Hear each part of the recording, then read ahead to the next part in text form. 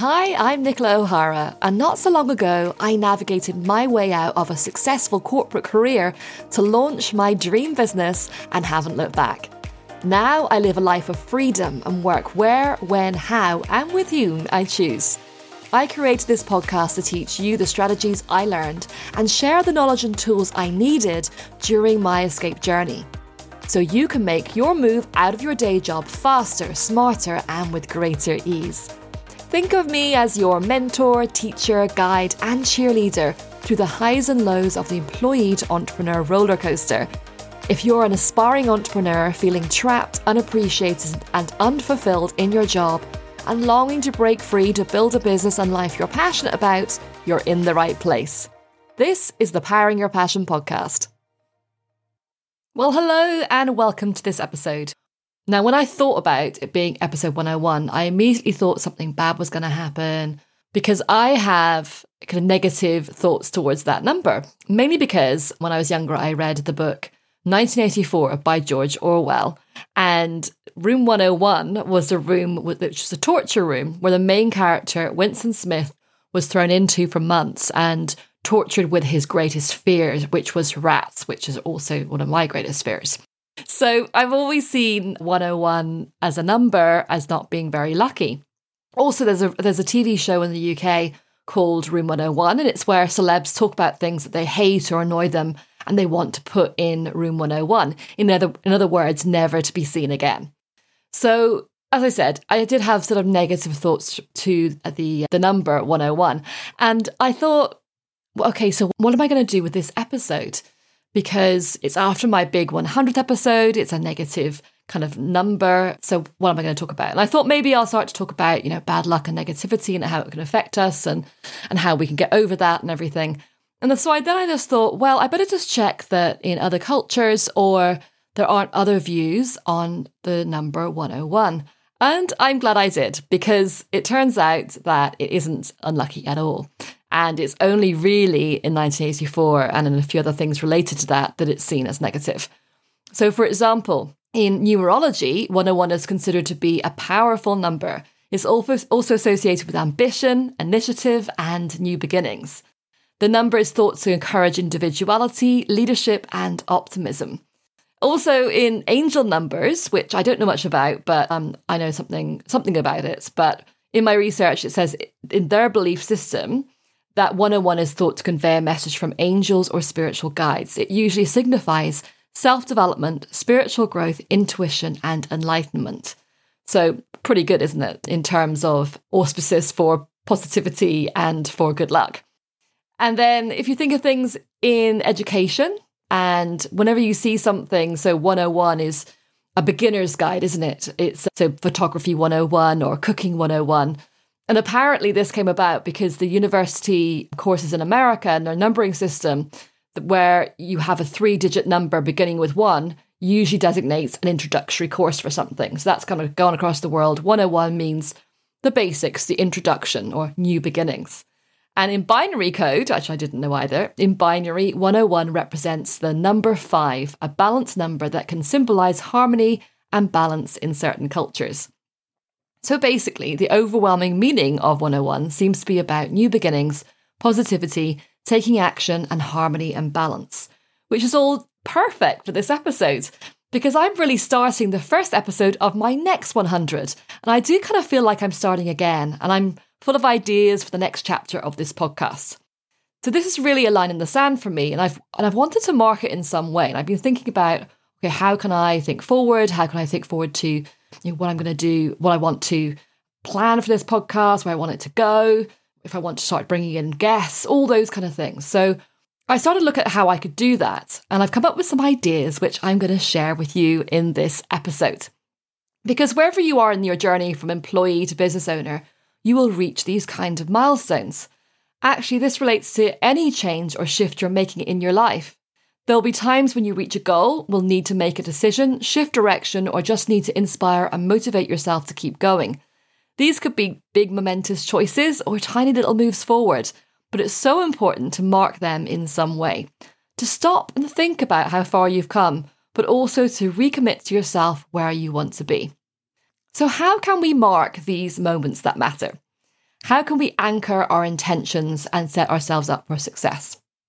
Well, I've come up with 5 meaningful ways to celebrate and bring intention to whatever change or new beginning you're making or thinking of making.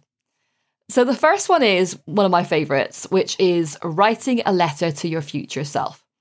So a letter to your future self is a tangible reminder of your decision, whatever that is, or whatever change you want to make.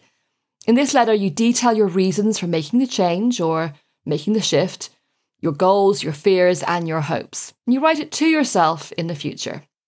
Once you've written the letter, you can seal it in an envelope and set a reminder to open it on a particular date in the future. And this act signifies a commitment to the new journey, and reading it in the future will serve as a powerful reminder of your motivation right now. You can also, if you're more technology minded, you can do it through email, write an email and send it on delay. So send it for like 3 months' time to come back to you. Or there's software you can, if you look up online, there's software you can use to create notes to yourself for the future. There's really software for everything nowadays, isn't there? Okay, so writing a letter to yourself, I've done it before. It's really powerful. I know when you get the letter in the future, it's really great to sort of see what you were thinking at the time and how far you've come. And if you haven't come very far, then it also helps to give you a bit of motivation at the time. Okay, so the next thing to do to mark this occasion is hosting a new chapter gathering. So whether this could be a physical gathering with loved ones or a virtual event, it can just be with people of like-minded who are doing similar things to you. It could be just your gang of friends. But it acts as a formal acknowledgement of your decision, whatever that decision is, whatever that change is, whether it's to do with work or businesses or not.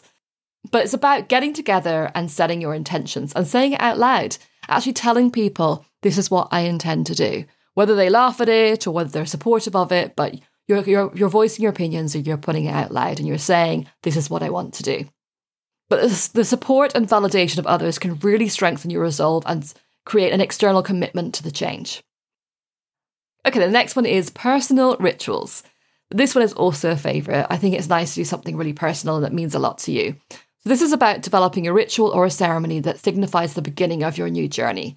It could be as simple as a morning meditation focusing on your intention, planting a tree or a flower to symbolise your growth, or taking a symbolic walk or run. The key here is that the ritual should resonate with you personally.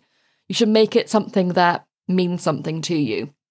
Okay, then moving on, we go to visualizing success. So create a vision board illustrating what this new chapter is going to look like, or what change you're going to make, or decision you've made, and what that means. This can be a physical board in your home, or it can sometimes be like a scrapbook, or you can have a digital one on your whatever device you have, but includes images, quotes, or any other elements that symbolize your goals. And the act of creating it will further cement your decisions, and you can go back and review it any time to keep you focused and motivated and inspired on your way. And then we have the final one, which is capturing the moment. So I suppose you could have in all the others as well, but capturing the moment is really making sure that you've recorded it. So this could be a journal entry, a recorded video message to yourself, a photograph, or any other medium that captures you at the moment of this change. This snapshot of you at the beginning of your journey can be a powerful tool to reflect on as you progress. You could even make this a recurring event, capturing yourself at different regular intervals along the way, so you document your journey and see how far you've come. And remember, it's all about personal significance. The manner in which you choose to mark the start of this moment could resonate with you and feel meaningful. It's not just about the act itself, but the intent and commitment behind it. Actually, it's all about the intent and commitment behind it. If you just do something because you're just not really thinking about it and not being intentional about it, it won't really mean anything. It'll just be lip service to it and you'll forget about it. So what about you? What are you deciding or committing to today? Will it be the day you decide to stop talking about leaving your job to become your own boss and actually do something about it? Or will you decide to change the direction in your journey to creating your business to make it easier for you? Or have you reached another milestone in your life that you want to mark in some way? The bottom line is, celebrating or marking a new beginning, whatever it is, makes it so much more powerful. You're celebrating what you've achieved and setting your intention for the future. How you do it is your anchor, which you can go back to whenever you feel demotivated or stuck. And you don't have to wait for the big goals or decisions to celebrate. You should make it a habit to always celebrate, whatever size of the milestone. So when you next make a decision, reach a goal or a milestone or make a change, take a moment to celebrate it before setting your intentions for the future.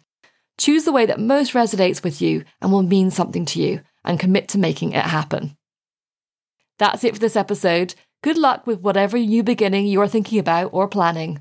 Thanks for tuning in, and as always, the link to the show notes is in the description for this episode on whatever platform you're listening from. And remember, you deserve to live your passion, so go for it. This is your time. Hey, so if you enjoyed this episode, make sure to follow or subscribe to the podcast on Apple Podcasts, Spotify, Google or Amazon so you know as soon as a new episode is released and don't miss out. And while you're there, feel free to give a rating or drop in a comment. I would love to hear from you.